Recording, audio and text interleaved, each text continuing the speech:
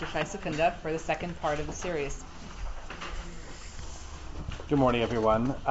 Just before beginning, I should say that to a certain extent, today, viewer discretion is advised. We're going to be dealing with some very troubling images and problems, which is not a terrible thing. We have to confront the reality, but more than any of the other units in this series, this will be pretty graphic and upsetting. Before we do that, though, I just wanted to briefly recap what we did last week and try to explain a bit more as to what we were trying to do. I used the word denial to explain a phenomenon in Midrash Eicha Rabbah, which I assume reflects a phenomenon in the real world as well, and that is a form or different forms of denial, in the sense that the Chorban had just taken place a few hundred years earlier when Eicha Rabbah was written. The wounds were very much still fresh. In fact, basically no Jews were living in Jerusalem and in that part of the country, but had moved north into northern Israel, the Galil primarily. And nevertheless, despite the freshness of the wounds, there was an attempt to deny the full extent, to almost try to ignore the full extent of the destruction. And that happened in a number of ways. One was a very interesting section towards the very beginning of Midrash Eicha, that pictures Jerusalem at its height, at its prime, thriving, enormous, growing, multiplying, depicting the little back alleyways and the different marketplaces, really as a metropolis that once was but no longer is. Thank God, actually, it now is. But when Midrash Eicha, was written, Jerusalem was desolate. Certainly, from a Jewish perspective, it was desolate. That was one form of let's say, a denial here. There's another aspect that we pointed to, which we might get to in a further class, and that is the denial of the extent of God's wrath. Right? Today we're going to focus God's wrath. But for example, again at the beginning of the Midrash, there are various psukim, verses, that are used to explain that as much as it looks like that God really just went all out in anger and in retribution of our sins, really it wasn't so terrible. It wasn't so awesome. And there are different midrashic twists on words. So, for example, God is described as acting ke'oyev, as an enemy. We might think that means that God acted like an enemy, and the word "as" signifies the comparison between God and an enemy. But instead, this letter Chaf is seen as softening the word. God wasn't really an enemy; he was just like an enemy. And there were a few examples of this. So that's another element of denial. That as much as it looks like God really was extremely mad and acted like an enemy, it was not to the full extent of an enemy. And finally, what we spent the most time on doing was looking at a fascinating group of stories, 11 stories, really riddles, that described riddling debates, as they're called. In other words, contests that involve riddles between Athenians, people from Athens, and Jerusalemites. And the overarching purpose of these stories, and even the section that follows them, is to show how really not only was Jerusalem great, but Rabati Bagoyim. They were great in knowledge, as the way the Midrash understood it.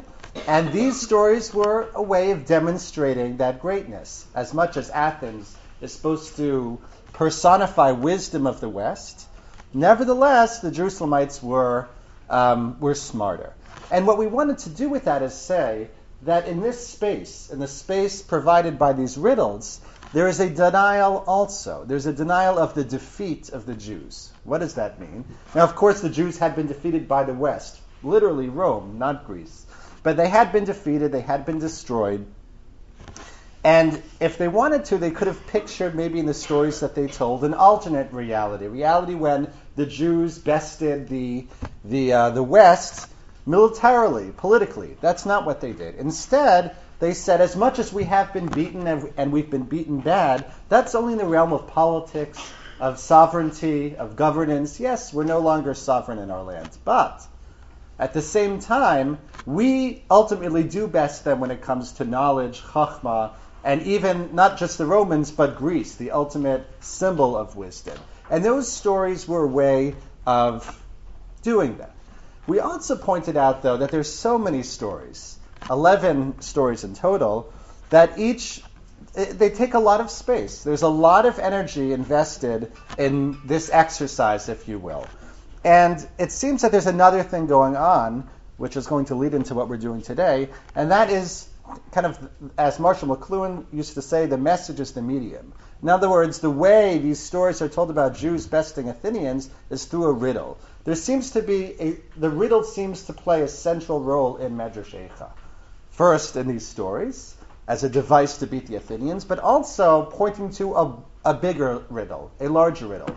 And that ultimate, enormous, I think ultimately unsolvable riddle is Eicha, in a certain sense. How was this destruction, how did it happen? Why did it happen? Why was the extent of the destruction in Jerusalem and later in Beitar so great?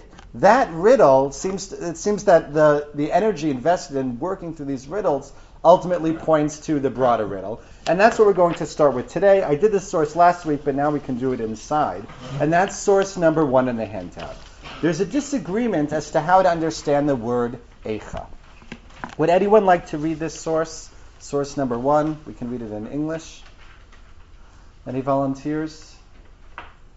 Yes, thank you. Rabbi Yehuda and Rabbi Nechemia disagreed.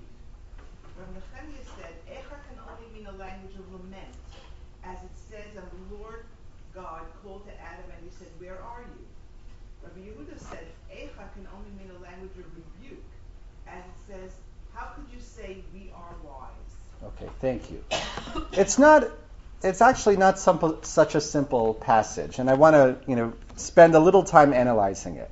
Of course, the dispute itself is, something we talked about last week, is fairly simple. The word Eicha, which we might translate it as how, but two different kinds of hows, is how is this sentence to be understood? Eicha yashva bedad.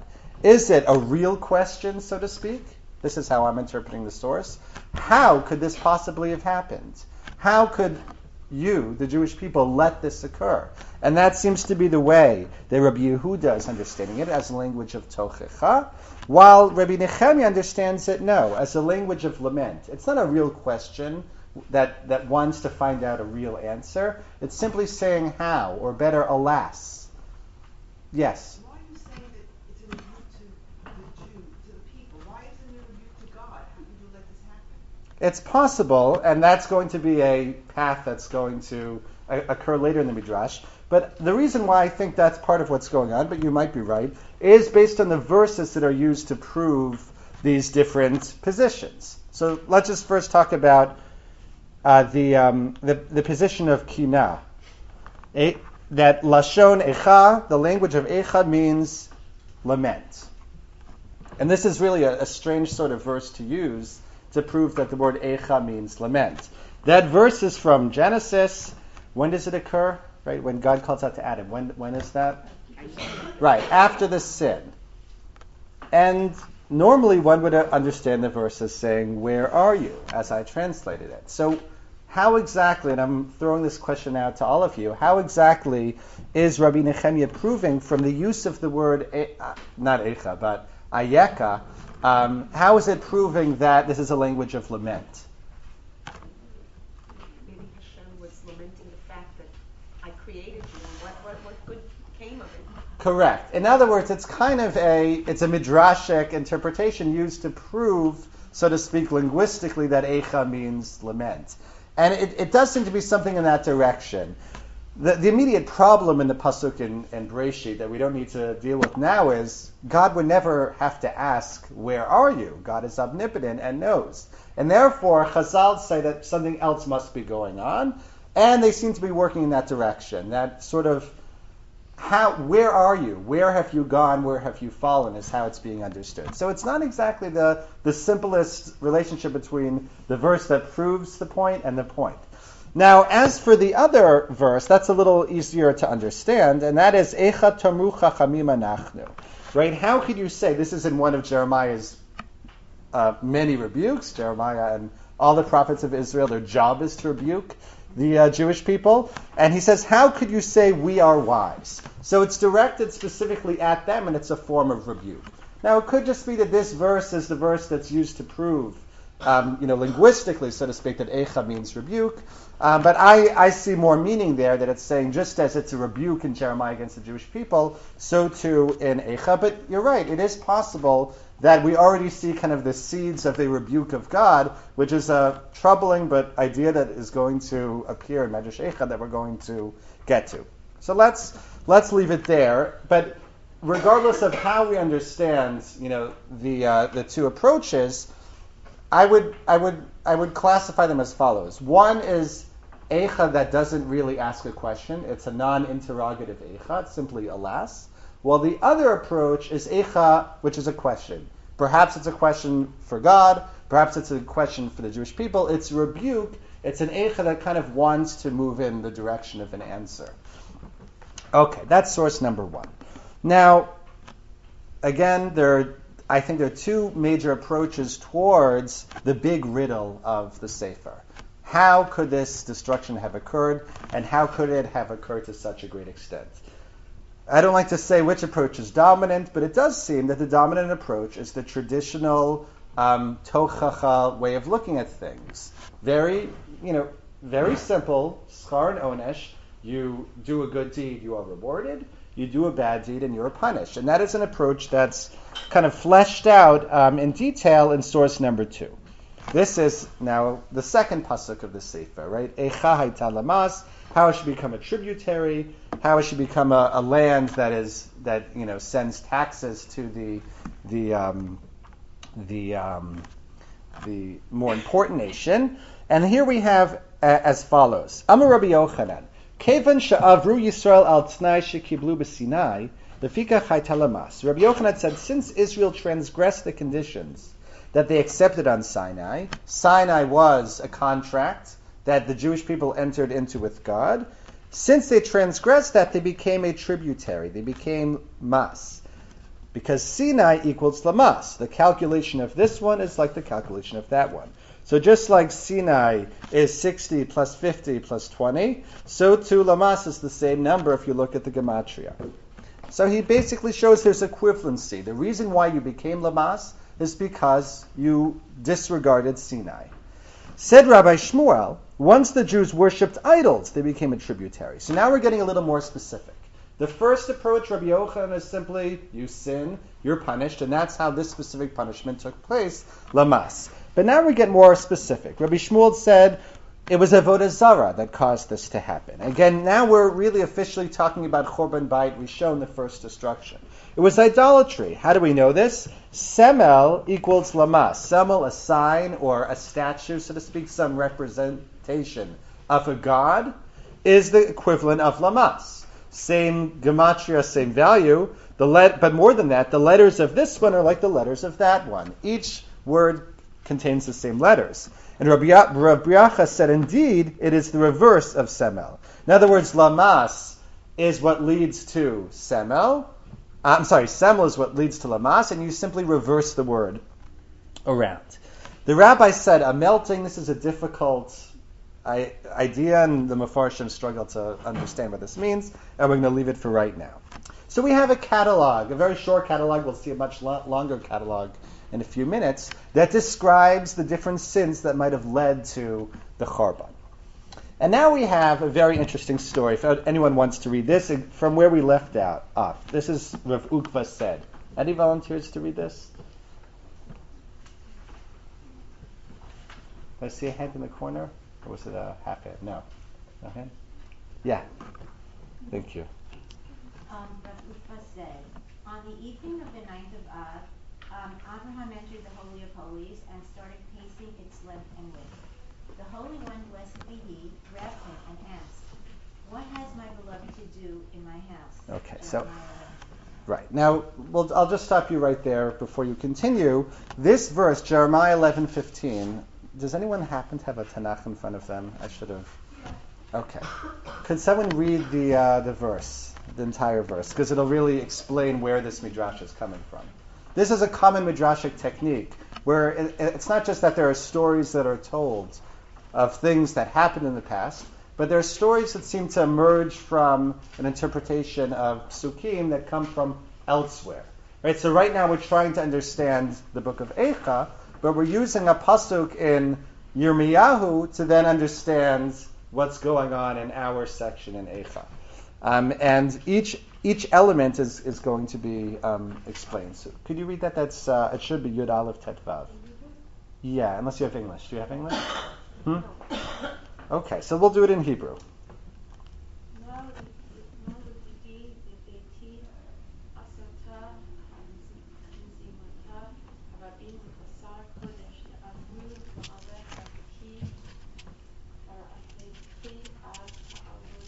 Okay, so let me just translate that very briefly. What is my beloved to do in my house? Is the first part of the pasuk.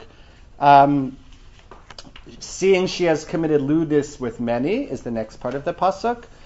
And they did not have and the holy flesh has passed from you. And according to the Midrash, the way they interpret this is when it is bad, then you rejoice. So you have a pasuk broken down into 4 different sections, which is going to then inform this story about Avram. So let's go back to this story again. Avram is in the Beit HaMikdash pacing. It's really a fast in the Holy of Holies. He's obviously come back from the dead, or there's some. This is long after Avram lived, right? This is the night of Tisha B'Av, and he's pacing back and forth, really a striking image. And God grabs him and says, "What is my beloved to do in my house?" Okay, so what's Avram's response? Abraham said, "Where are my children?" He said, "They have sinned a great sin, and I have exiled them. As it says, seeing she has committed lewdness with many." Right, you can actually, I shouldn't have put the words with many there. Simply, seeing she has committed lewdness. Okay. Abraham said, "And were there not amongst them righteous ones?" He said, "The majority are bad, as it says, with many." Right, so that's the next part of the pasuk. Good. "And did they not have circumcision as a merit?" He said, "Even that they have nullified. As it said, and the holy flesh is passed from you. And not only that, but they rejoice when their fellow flounder. As it says, when it is bad, then you rejoice." Okay, so let's stop there. First of all, what does this story remind you of? Yes. It's really an incredible story. It's not just a story about Avram being upset at God as to where the Jewish people are. They're exiled, and then he learns why they were exiled. But it reenacts a different event in Avram's life that appears in Tanakh, where he's actually arguing for Sodom to be saved. And that this isn't just simply kind of a midrashic jump, the comparison between Jews and Sodom, but it actually appears in some of the Haftarot that we're reading now during the period of the 3 weeks, in Yeshayahu and Yirmiyahu, I believe, as well. This comparison, this painful comparison of the Jewish people to Sodom. And Avram is basically there trying to save the Jewish people just as he had tried to save Sodom. God's response, again, are very much what we've been seeing until now. There's specific things that they did, terrible things as a matter of fact. They committed lewdness with many. Let's call that erva. This is a new one, which usually doesn't appear in the catalog. They no longer, somehow they have nullified circumcision. This could mean a number of things. And not only that, kind of the icing on the cake is that they rejoice when something happens bad to their fellow. Even when you would think they're at least a nation at the end of the day, they're one people. No, they don't even have that. And that the story stops there. We don't hear Avram's response. Which also is interesting if you think of it in relationship to Sodom. In this story, Avram really just has one other attempt. He says, there are no righteous among them, which is exactly what he said with Sodom. And God says, no, the multitude and the majority of them are bad. That's surprising, because Avram really struggled to say a 50, 45, 40, etc., etc. And here, the Midrash doesn't record him as saying that. Okay, let's leave that aside and then go to the last part, which again continues this theme that Eicha is a language of rebuke, and the way I'd like to understand it is the rebuke of the Jewish people. Why is Megillat Eicha recited in the order of the alphabet? Right, as you know, if you can follow Eicha and see that it actually goes according to the letters of the alphabet, with one parak, the third parak actually spending 3 times on each letter. So he says, Rabbi Yehuda, Rabbi Nechemiah, and the rabbis disagree, though it's not entirely clear what their disagreement is. Rabbi Yehuda said, because they transgressed the Torah from A to Z, from Aleph until Tav, therefore it is recited from A to Z. In other words, we have much more than simply the fact that they, Sinai and Lamas, they didn't keep their bargain at Sinai, much more than simply they did a Avodah Zarah, much more than these things that God listed, these 3 things, but we have just a catalog, kind of like the Al-Chet on Yom Kippur. You look at the Al-Chet, which is also in alphabetical order, and you get the sense that collectively the Jewish people sin from A to Z. Unfortunately, we're very good at that, and we have the same thing going on here. That's Rabbi Yehuda's approach. Now, Rabbi Nechemiah said, and this is my interpretation because I'm trying to find difference between the 3 opinions. Usually when you have a list like that, Rabbi Yehuda, Rabbi Nechemiah, and Rabbanan, that means they disagree. So Rabbi Nechemiah said, because they all transgressed the Torah, I added the word all, as it says, all Israel has transgressed your law. In other words, the way I'd like to understand this is that it's not simply all the mitzvot are being transgressed, but all of the Jews are transgressing. I might be incorrect in that. And then the Rabbanan seem to say something very similar to Rabbi Yehuda, so I don't really know what the difference is, because they sinned against the Torah from A to Z. The only difference being, if you look back at the Hebrew, that Rabbi Yehuda uses the word she'avru aleh me'alef yad tav, and the Rabbanan say shechatu me'alef yad tav. I don't really know what the difference is, and we'll leave that for now. And finally, source number 3, just to kind of drive home the point, that Eicha is seen by some as a language of rebuke of the Jews, and that the riddle of the book of Eicha can be solved by just looking at the sins that they committed, is in source number 3. And this then interprets the third pasuk in Eicha, that Yehuda has been exiled, Galta Yehuda Me'oni.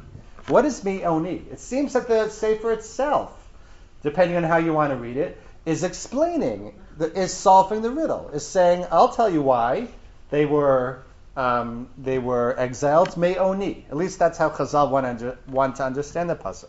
And now we have a catalog of very specific sins. So, for example, Al Sha'achal Chametz B'Pesach. There's a bad one. They ate Chametz in Pesach, therefore they were exiled. And how does this work? So the classic Midrashic technique, something like with Gzera Shava, you match 2 different words in 2 different places.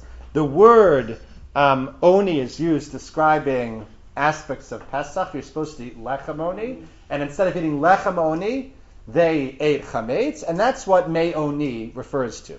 Or another one, al shechavlu mashkon ani b'toch batehem. There's a law that if one lends to a poor person and takes collateral, one can't go into the poor person's house to collect the collateral, but the whole process has to be done with more dignity for the poor person. And the argument is that the Jews were not practicing this important mitzvah. And indeed, you have the word v'imish ani, if there's a poor person. So from them not treating poor people properly, Galta Yehuda Me'oni, that's what caused the galut, that's what caused the exile.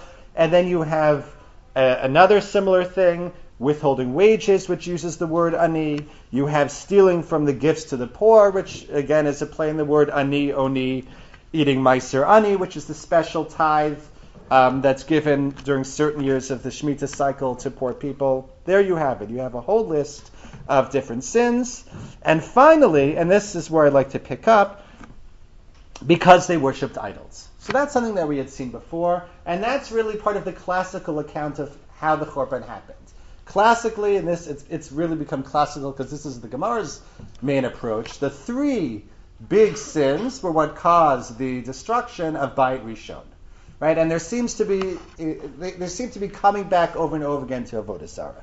So there we have it, another sin that they could have done, and the proof that Me'oni can mean Avodah Zarah is from when Moshe is coming down the mountain after God says you better get down there. He says, Kol anot anochi shomea, I hear the sound of a note, I won't translate that, which is understood here to mean kol kilus avodah zarah anochi shomea. The praising, the answering, the responsive worship of idols is what I hear, and that's how we can understand the word me'oni to refer to idols.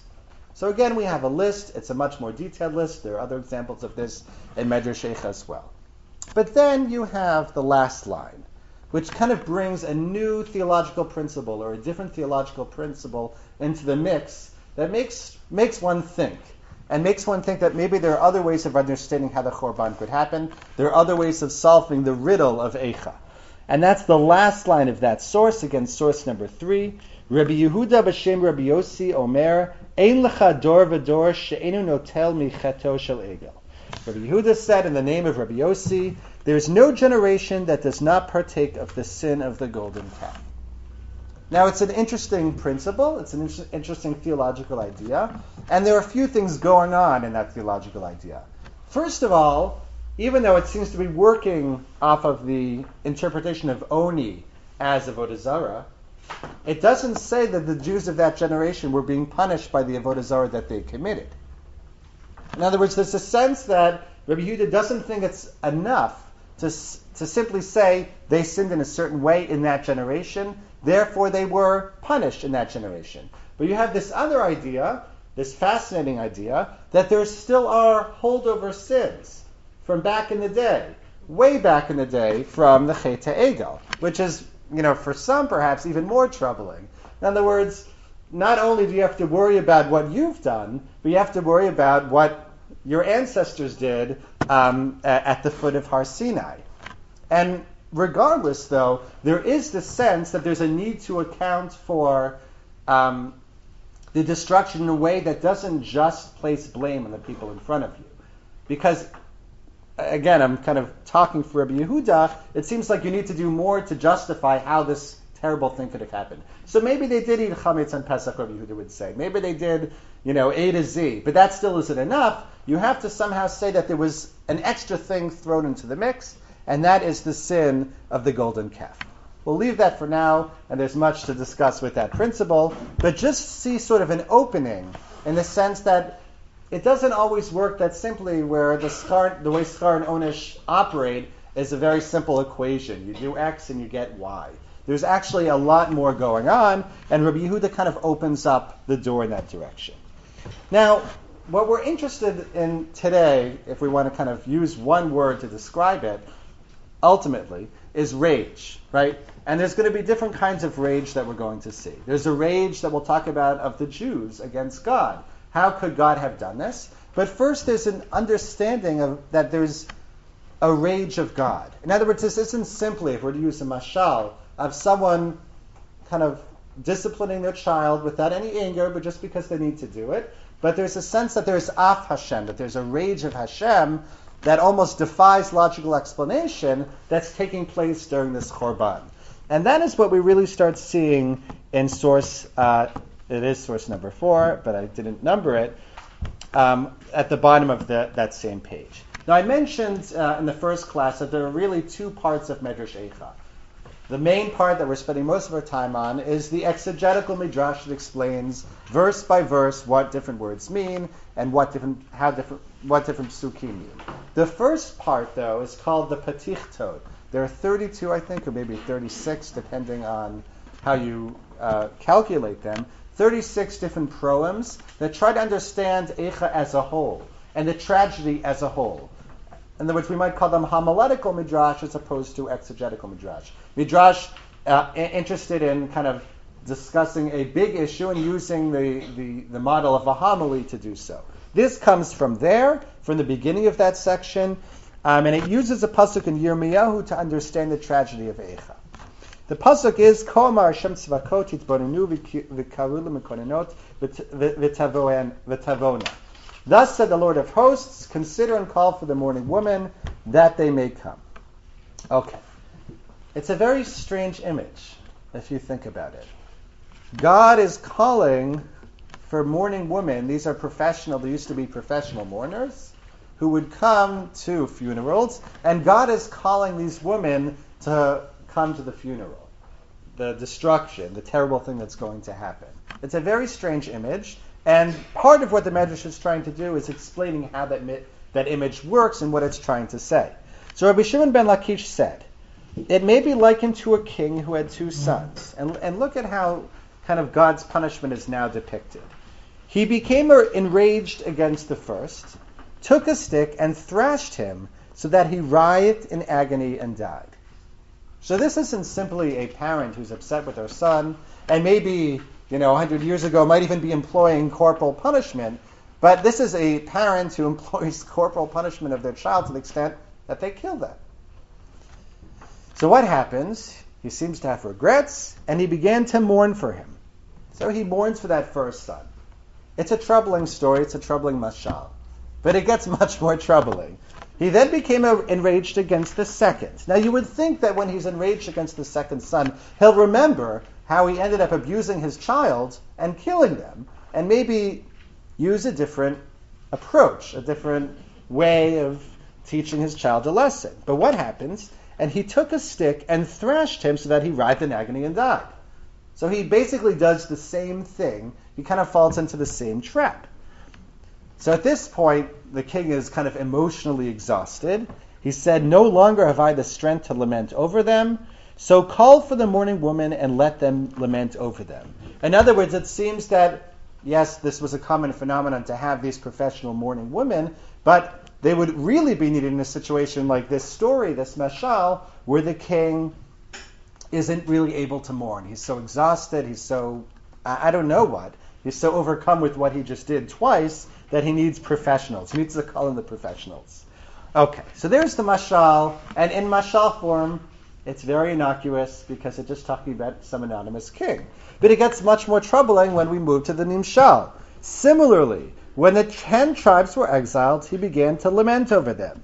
Hear this word which I take up against you, a lamentation, O house of Israel. So in other words, the first lamentation for the exile of the 10 tribes, God actually engages in himself. God mourns himself.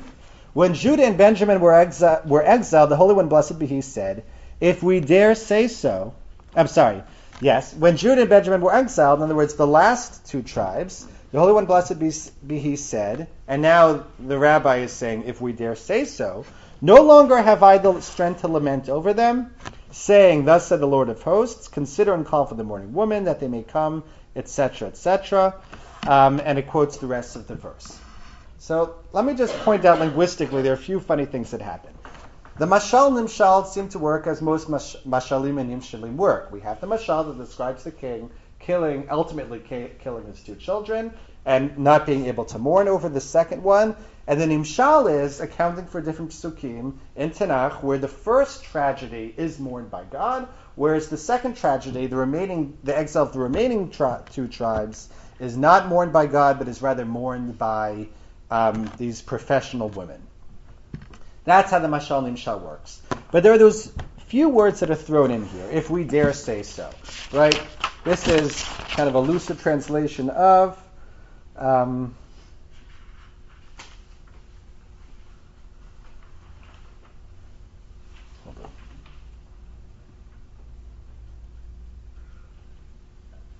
or is it not in the version that I quoted here? Where's Kaviyachol? There we go. The Kevan Kol Yehu Binyamin Kaviyachol Amar Kadosh Baruch Hu. It's as if.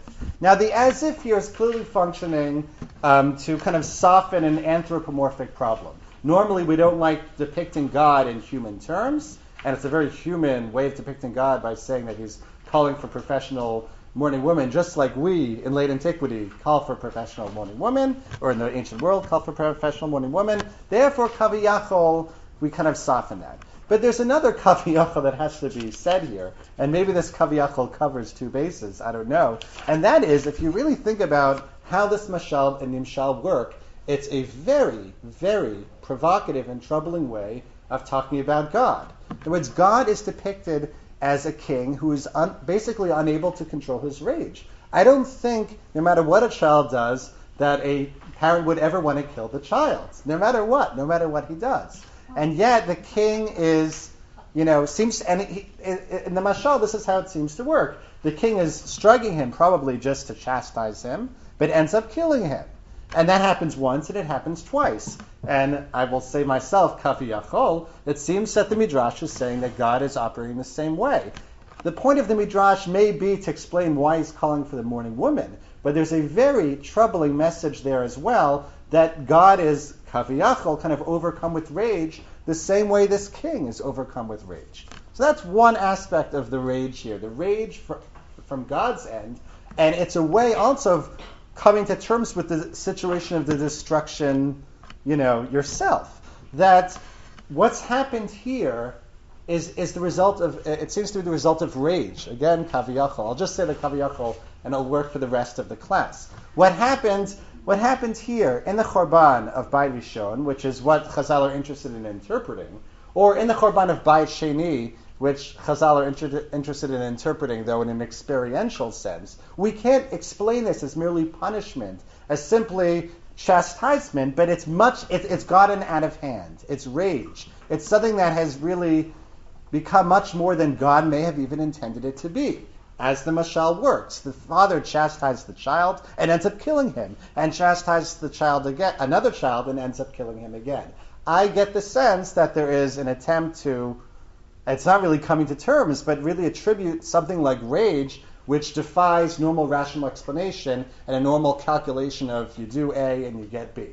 That's my understanding. It's provocative, so let's discuss before we move on. Yes? I don't see why it's so unusual. We just read in the Parsha that, God, destroyed and threw out Bamidbar different aspects of Israel are killed for various reasons. Of course. So, that's rage, Correct, but normally, what I would say is there's a sense that you do certain things incorrectly and you get punished. Perhaps the punishment will be capital punishment in a system of law.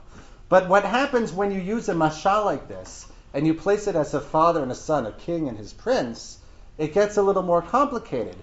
Again, the king is probably trying to chastise his son and ends up killing him.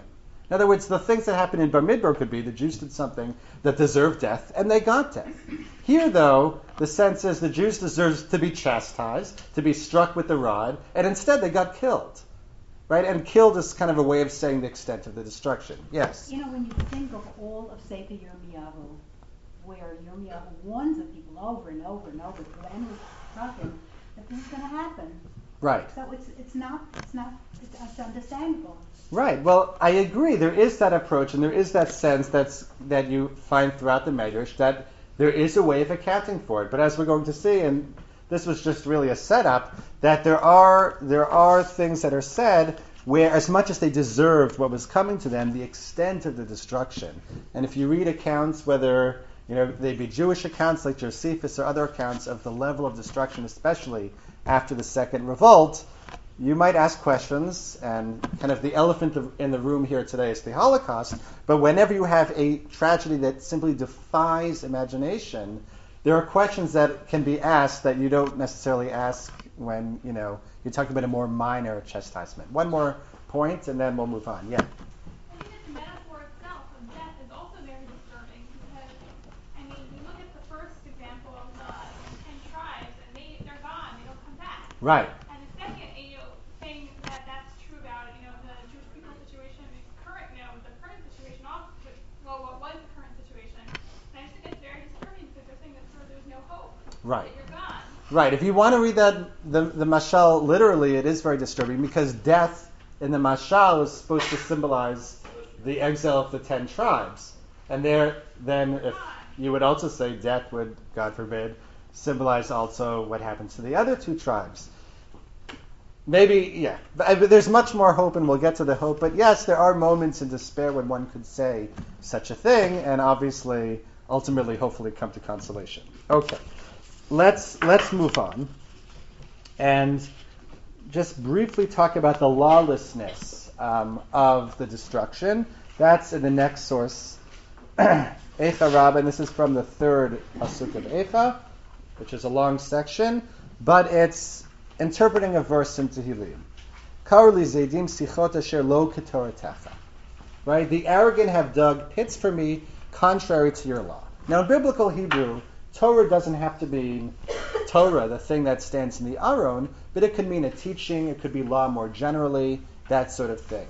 The Midrash, though, takes it literally and really to fascinating results, where the arrogant, the enemies, have done to me against your law, against the Torah, against what the Torah teaches. They didn't simply destroy and pillage, but they went against the Torah when they did this. Listen to what he says. Rabbi Abba Bar Kahana said, to cut down an infant outside, and now uses a verse in Jeremiah to explain what happened, not in the synagogues, and young men in the streets, not in the study halls. And it says, he killed the young men by the sword in their temple and had no pity. And it says, do not take a mother with the children, yet it says, mothers and children were smashed on the rocks. So I added the word rocks there. Let's just talk about that thing that I just read. There's a halacha in the Torah that one can't take the mother and its offspring at the same time, and yet that's exactly what the enemy did. That fulfills contrary to your law. That's what it means when it says in the verse, contrary to your law. Or another example of Rabbi Yehuda Rabbi Simon. He has a couple of examples. Similar one. Do not slaughter. This is talking about shchita. One is not allowed to kill a mother and its offspring on the same day. And yet, you can see in the Hebrew, that's exactly what they did. Another one that Rabbi Yehuda Rabbi Simon said. A chicken that you would eat, you should spill its blood and cover it with dirt. We have a halacha, a very clear law, that in shchita, when you shecht a bird, one has to cover the dirt from the shchita. And yet it says, their blood flowed like water around Jerusalem with no one to bury it. In other words, the way things happened was against the law. Rabbi Brachia said, the Israelite congregation said to God, you give burial to donkeys and not to the Jews. And then it explains exactly what this means, which we don't have time to really look into. But it basically shows that even the Egyptian oppressors, who were compared to donkeys, received burial ultimately. And that's an interesting medrash as well. These Jewish people did not receive burial. So I want to talk about what just happened here. It seems that it's really accusations, just at least until the very end, accusations lodged against the enemy, right? In Beit Rishon, it's lodged against, Babylonia. The Babylonians did things against the Torah, right? But the Babylonians don't have to keep the Torah. The Babylonians, even from Chazal's perspective, could be, people who keep the Shiva Mitzvah B'nai Noach, and they don't have to shecht a chicken and cover its blood. What's going on here? It seems that there's this sense that the way that the destruction took place defies logical, rational accounting for explanation, and ultimately kind of points back at God, which is what happens in the last line. Who is supposed to basically be accountable for making sure that the non-Jews, while they're carrying out their punishment, stick to the law, right? God, one would think. If this idea is true that Bavel is supposed to be God's rod of chastisement, okay, so work according to the law. But that's not what happens, right? Things get out of control, like we saw before. There's a rage that is not simply, a slap on the wrist with a ruler, but ultimately kills the child. And here as well, instead of kind of sticking to the rule book, if this was truly a tit for a tat, things get out of control. And that's actually ultimately what we see in the last line. That the line is placed in Bnei Israel's mouth, and it is hurled as an accusation at God. In other words, kill us, destroy us, maybe we deserve it, maybe we did everything wrong. But ultimately, at least give us burial. Everyone has a right to burial, even donkeys. And it seems initially the Midrash is really talking about real donkeys. Even donkeys are buried. They're not just laid out there, and certainly human beings should be buried. So there's a sense that what's happening is against the rules, it's unjust. And another example where again you have the accusation hurled at God. This is from later in the first parak. Look around and see if there is suffering like my suffering. Right? It's a pasuk from Eicha. You have not brought on any nation what you have brought upon me. You have not been particular with any nation to the extent that you have been particular with me. So this first part is trying to say, and it's a pretty fair interpretation of the verse according to Pshat, or the broader meaning of the verse. Look around and see if there is suffering like my suffering. Jerusalem or the Jewish people are looking at nations of the world, and they're kind of looking at the history of these nations, and it's what we all know, that we are a nation that have suffered tremendously, greater than all of these other nations. So first of all, you've done more to us than you've done to anyone else. You've been more particular with us. This kind of gives another spin of things, that maybe there's a reason why God expects more of us, but still there's a sense that things are unfair. And finally, the last part of the pasuk is interpreted, Asher Ola Li, right, which literally means that was severely dealt, is interpreted to mean the kataf olalti velo kataf olala tehon. That you have kind of cut off my offspring, you've even attacked my children, and you haven't attacked their offspring. In other words, even when God destroys these other people, these nations, and maybe they deserve what they get, they're destroyed. But it doesn't go to the next generation. It isn't unfair. This is seen somehow as unfair.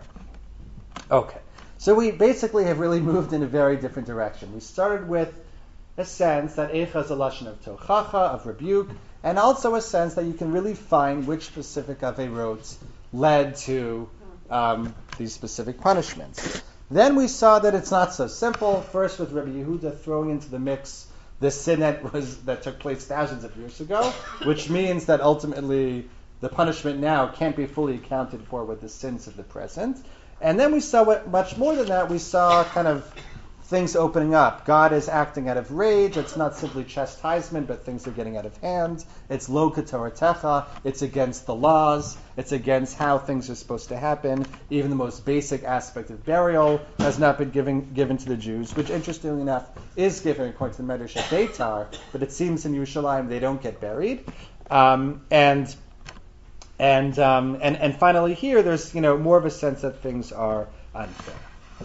Now there are we'll sort of take a quick break here, because there are other kinds of accusations that one finds in Eicha, and you could think of them in the genre of accusations that we've seen until now. I only give you a few examples, but where questions are asked of God. I want to look at one source, not because it really fits so well with what we're doing, but it just fascinates me in terms of what the message of this Midrash is. It's another kind of accusation hurled at God, but an interesting one, and I think one that makes us think a lot about our position in the world today. This is talking about Pasuk Chaf Aleph and Parak Aleph. That it says, Ki ata asita, you have done it. You have created this destruction. So we have a mashal. Rabbi Levi said, it can be compared to a noble woman to whom the king, in other words her husband, said, do not lend anything to your neighbors, and do not borrow anything from them. In other words, the king said, you're my wife, you're in my palace, you don't need to help out other people outside the palace, and you certainly don't need to come on to their favors, you don't need them to give you anything, you just stick with me and it'll all be good. One time the king got angry with her and kicked her out of the palace. She went to the neighbors and they did not take her in. She returned to the palace and the king said, you acted insolently. So what do you expect? I had to kick you out. You acted inappropriately. Listen to this. She said to him, you were the one that did it. That you said, do not lend anything to the neighbors, nor borrow anything from them. If I had lent that to them and they borrowed from me, one of them would have seen me in the house, and would they not have taken me in? So again, and this actually is a pattern that is worth studying. You often find things said in Mashalim and Midrash that would never be said outright. But there's an accusation hurled at God, which we'll see is a kind of funny accusation in a second. But it's an accusation hurled at God that you have given us a Torah that really has separated us from everyone else in the world. Okay, that's your prerogative and we accepted it. But then you have to take care of us, no matter what. Because we are now a nation apart because of this Torah, no one is going to help us. We're if you cast us out, that's it. But look at what happens with the mashal and the nimshal, the way they explain it, in a very specific way. So too with when the nations of the world exiled the Jews to every place, any place they fled to, was closed to them. And unfortunately, this resonates in the contemporary context as well, where doors were closed to Jewish emigres during the Second World War. In the east, west, north, and south, and then there are psukim that describe how this happens. So God says to Israel, it's your fault. You have acted insolently. So in other words, even in this midrash, it may be that the position is, yes, we sinned and we were punished and it was fair. We did A and we got B, and that's how it works. And that's what God is saying. You acted insolently and this is what you get. But the response is, nevertheless, you're right. We did act improperly and we should be punished. But to be cast out like this is unfair. Israel said before God, and did you not do it? In other words, you placed us in a position where we were different from anyone else. That you said, do not marry them. Your daughter do not give to his son, and his daughter do not take for your son. If we had married our sons to their daughters or taken their daughters for our sons, one of them would have been an in-law with a child with them. Would they not have taken us in? This explains you have done it. So the Midrash is focusing specifically on the laws of intermarriage and saying, by kind of keeping us in the corner, by keeping us out of mixing with the nations of the world, with the people of the world, when you threw us out, it was impossible for us to survive. No one wanted to be with us. We're too different, and therefore, you have to take us in. So this midrash is not really moving exactly in the same direction of it's not fair. Maybe the punishment is fair, but still, because God gave us a Torah that led to a situation where no one wanted us in their house, He has to take care of us ultimately. Okay. Before kind of winding towards the end here, I think kind of there are highlights. Highlights usually has a positive connotation, but there are kind of climaxes of these experiences in Eicha. And this seems to be one of them. The pasuk in Eicha says, Parsat Zion biyadeh, right? That Zion stretches out her hands. And this seems to be the ultimate, feeling as to what is going on here, and it really connects well with the mashal about the king. Listen to this. Ka'adam, so again, simply, what does it mean that Zion is stretching out her hands? What does the gesture mean? Right? How do we interpret the gesture? And what's the meaning of the gesture? Ka'adam shetovea ben nahar upares yadav limtso davar linatzel bo. So one approach is that it's basically, the image is supposed to be this kind of pathetic image. Someone's drowning in the river, and they raise up their hands to be saved. Right? Please, God, save me. And that, I think, is a pretty realistic understanding as to what was going on. But listen to this. Rabbi Yeshua de Sichnin B'Shem Rabbi Levi, and here we have again a mashal. Mashal l'melech sheka'as al beno, havi machele v'havi sarchit. According to other versions of this, he said sarchit, that there was a king who was angry on his son, and he was hitting him. Okay, we've heard this one before. And he sinned, or according to the better versions, it is the son said, I have sinned. He admitted, I have sinned. B'sof pashat shtei yadav lefanav. In the end, the son who's being hit basically holds his hands out in front of him. Amar le. He says to the king, Kulei kadmach, machei kol dahanelach. I'm all yours. Hit me as much as you want. Kach parsat Zion biyadeh. That's what it means, parsat Zion biyadeh. That Zion has stretched out her hands. It's a very, very powerful image. It's the sense that, God, you're chastising me, you're hitting me, you're punishing me. Maybe I deserve it. Sarchet, I've sinned, I've done something evil, but okay, I'm all yours. You want to hit me, you want to destroy me, I'm all yours. Now let's just take a few minutes before we end here and think about what that means, I'm all yours. And what is the mashal getting at? In a way, it's related, I think, to the mashal of the king and his two sons. But in a way, it's not. What does someone mean when he's being beaten up and he says, I'm all yours? Kind of what's like the cultural meaning there? I give up, and therefore... I'm powerless. Right. So it could be just a statement of fact. I'm powerless. Right? Whenever, when you have someone who's harming you, if it's a human, maybe you might be able to strike them back, but especially with God, I am absolutely powerless. But what else is it? And therefore you should Pity me. Right. I think it's also it's a sense of pity. You're all powerful. You're omnipotent. You want to destroy me? Okay, you're able to. I'll admit that, but at least pity me. Or one other kind of angle on it that I think is possible, especially in light of the last story of the mashal that we saw with the king and the two sons. In other words, you can kill me, but do you really want to kill me? You won't have anybody else. Right? Do you really want to just strike me down and kill me? Like that story with the king and his two sons? Right? I'm all yours. You've shown that you're powerful and that you can do it, and maybe that we deserve it. But is that really what you want? Right? There are different ways of kind of interpreting that gesture. It's almost like what Moshe said when he broke the Luchot, and he said, you can destroy us, but what will the nation say? Right. You need us just like we need you. Correct. Exactly. In other words, you are physically capable of doing it, but is this something that you really want? We're kind of out of time. And I wanted to put something on the handout that I didn't get to do, but I'll describe it anyway. I guess I could give another reading recommendation for the summer. Usually, when I'm a very narrow-minded person. When I'm teaching one thing, I have a hard time doing something else. So we're doing Eicha Rabbah, and we're doing the world of Midrash, but there are obviously, more contemporary parallels that one can think of, particularly during the Holocaust. And I've recently been working through, it's now a pretty well-known work of Clodimus Kalman Shapira, Eish Kodesh. These are the lectures that he was the rabbi of the Warsaw Ghetto, collected during the Holocaust and hid, and which were ultimately found by, I think, a Polish construction worker and were then turned in to the authorities after the war and ultimately made their way to Israel and were published.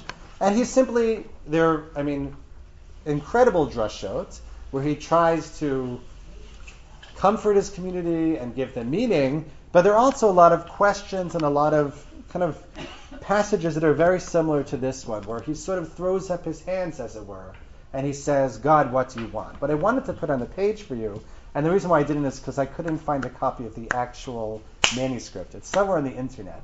But we have his manuscript, and he describes the what's unfolding then, the destruction in Europe in light of what happened in Bayit Sheni. But there are two stages to the way he does this. First, he says to his congregation, we are suffering, what's happening is terrible, but it's happened before. Right? You look at the Midrashim on Bayit Sheni, you can see the extent of what happened, and that's what he writes. He pretty much finishes the work, Eish Kodesh, in, I think, the spring of 1941. Seems to put it aside because the drashot end. He doesn't add more to the collection. But then he crosses out two passages. Those passages which I just said, where he tries to explain that, what's happening now has happened before. And he says it hasn't happened before. The level of destruction is much more than in Chorban Bayit Rishon. This is in 1941. Okay? It's frightening when you think about it like that. There were many more years of destruction that defies imagination. And he basically, kind of like this sense of where he crosses it out and he writes this little footnote, is a way of basically saying, I can't solve the riddle. In other words, I can't explain what's going on at all. It doesn't work according to what we normally subscribe to. The normal system of Schar V'Onesh is a system of meaning. It's a solution to the riddle of life. And yet there are times, in the Warsaw Ghetto and in Bayit Sheni, where one gets the sense that it's impossible really to explain what's going on, and it's impossible to really give it meaning. Now, hopefully it's not impossible ultimately to find some meaning in the event, but there is the moment, and there are moments of, you're right, I never noticed that, where the Midrash seems to be completely giving up and compares even the two, as we heard before, the remaining two tribes as, lost and dead. God forbid. But there are those moments when, as we saw at the beginning, Eicha, that word Eicha must be left as simply Lashon Kina. It's not a question, right? It's not anything that's trying to find an answer. It's simply mourning because that's all we can do. That's all we're capable of do. Paras yada tzion biyadeha. We don't have time to look at the last source. It's well known. I'm sure all of you know it. It's the story that most of us know as Chan and her 7 sons. small scholarly aside, the earlier sources don't call this woman Chana. It might even have come from association between Hanukkah and Chana. All the Midrashim refer to her as Miriam. The story appears in Sefer Maccabim as simply but anonymous woman. And this is the story of how her children are sacrificed one by one. It's a very powerful and moving story, and it appears in Midrash Eicha. The way the story progresses from 1 to 7 is powerful, but especially what happens at the end, and I'm just going to refer to this briefly. We won't read it inside. His 7th son is being taken to be killed, and basically everything is ending. And finally, first of all, actually I should just mention, this ties in with what we were saying before. The mother says, please sacrifice me with my child, because I don't want to see the death of my child. So what does he say? This is 1, 2, 3, 4, 5, 6, 7 lines up from the bottom, in the middle of the line. Amor le chas v'shalom, ein yoseh davar zeh. I can't fulfill this request of you asking me to kill you and your son in the same day so you don't see your last son's death. Shekatuv b'toratchem, o tovet beno lo tishchatu b'yom echad. Doesn't it say in your Torah, I want to keep your Torah, doesn't it say, don't slaughter a parent and its child in one day? So Amar lo oto tinok, that last son, which is clearly the sharpest son, says, Rasha v'chi kol Torah kula kiyamta chutz mipasuk zeh. That's kind of another response to that source we saw. What, you're so from that you kept all of the Torah that you're suddenly worried about this one? Again, it's interesting to place it with that other source that we saw as well, where the assumption was kind of, yes, the non-Jew should be keeping the Torah. Miyad lachua mimenu laharga. Immediately he kills her, and he kills him, and he doesn't kill her. Which basically isn't because he's such a frum guy, but because he wants her to suffer.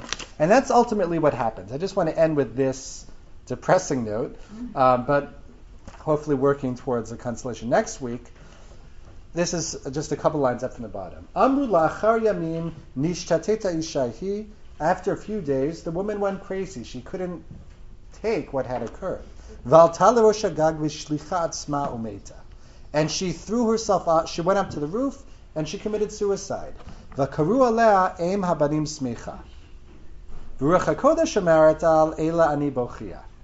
Okay? So what do they call, meaning Shemayim probably, declares about her, eim habanim smecha. The mother of the children is happy. Very strange pasuk to quote. This is in almost all of the versions of this story. And Ruach HaKodesh says, Al Elani Bochia. So not only is this strange way to end the story, I mean, she's happy. She just lost her 7 children, and she's not walking around, proud of them. She commits suicide. Any takers on this one? This is like a true mystery to me. And not only that, the problem is that it's juxtaposed to what God says. God says, Al Elani Bochia. So Shemayim is saying about her, she's happy, but God is crying. Now, so first of all, we see here, and this is, will take us into the next week, the sense that God is going to engage in forms of mourning, and the rage doesn't last, and like that king, he realizes, oh my, what have I done?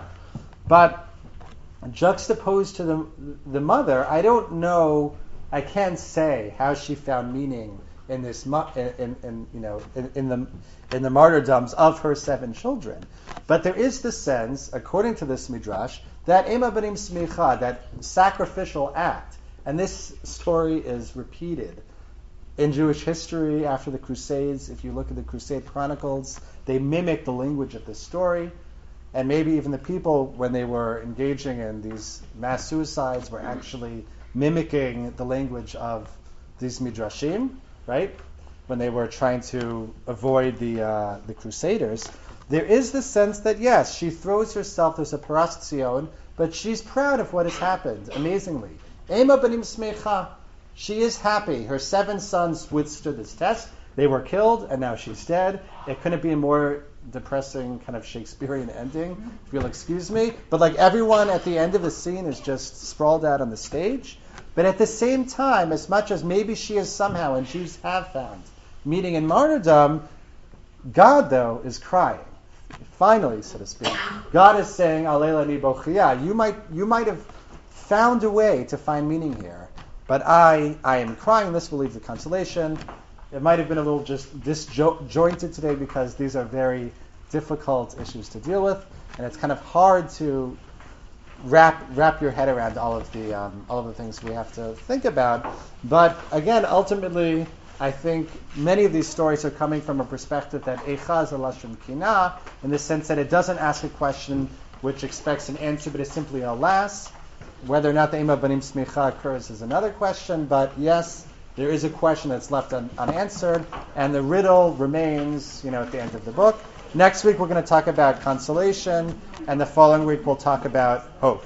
So, thank you. I think this been translated into English. Yes, it has.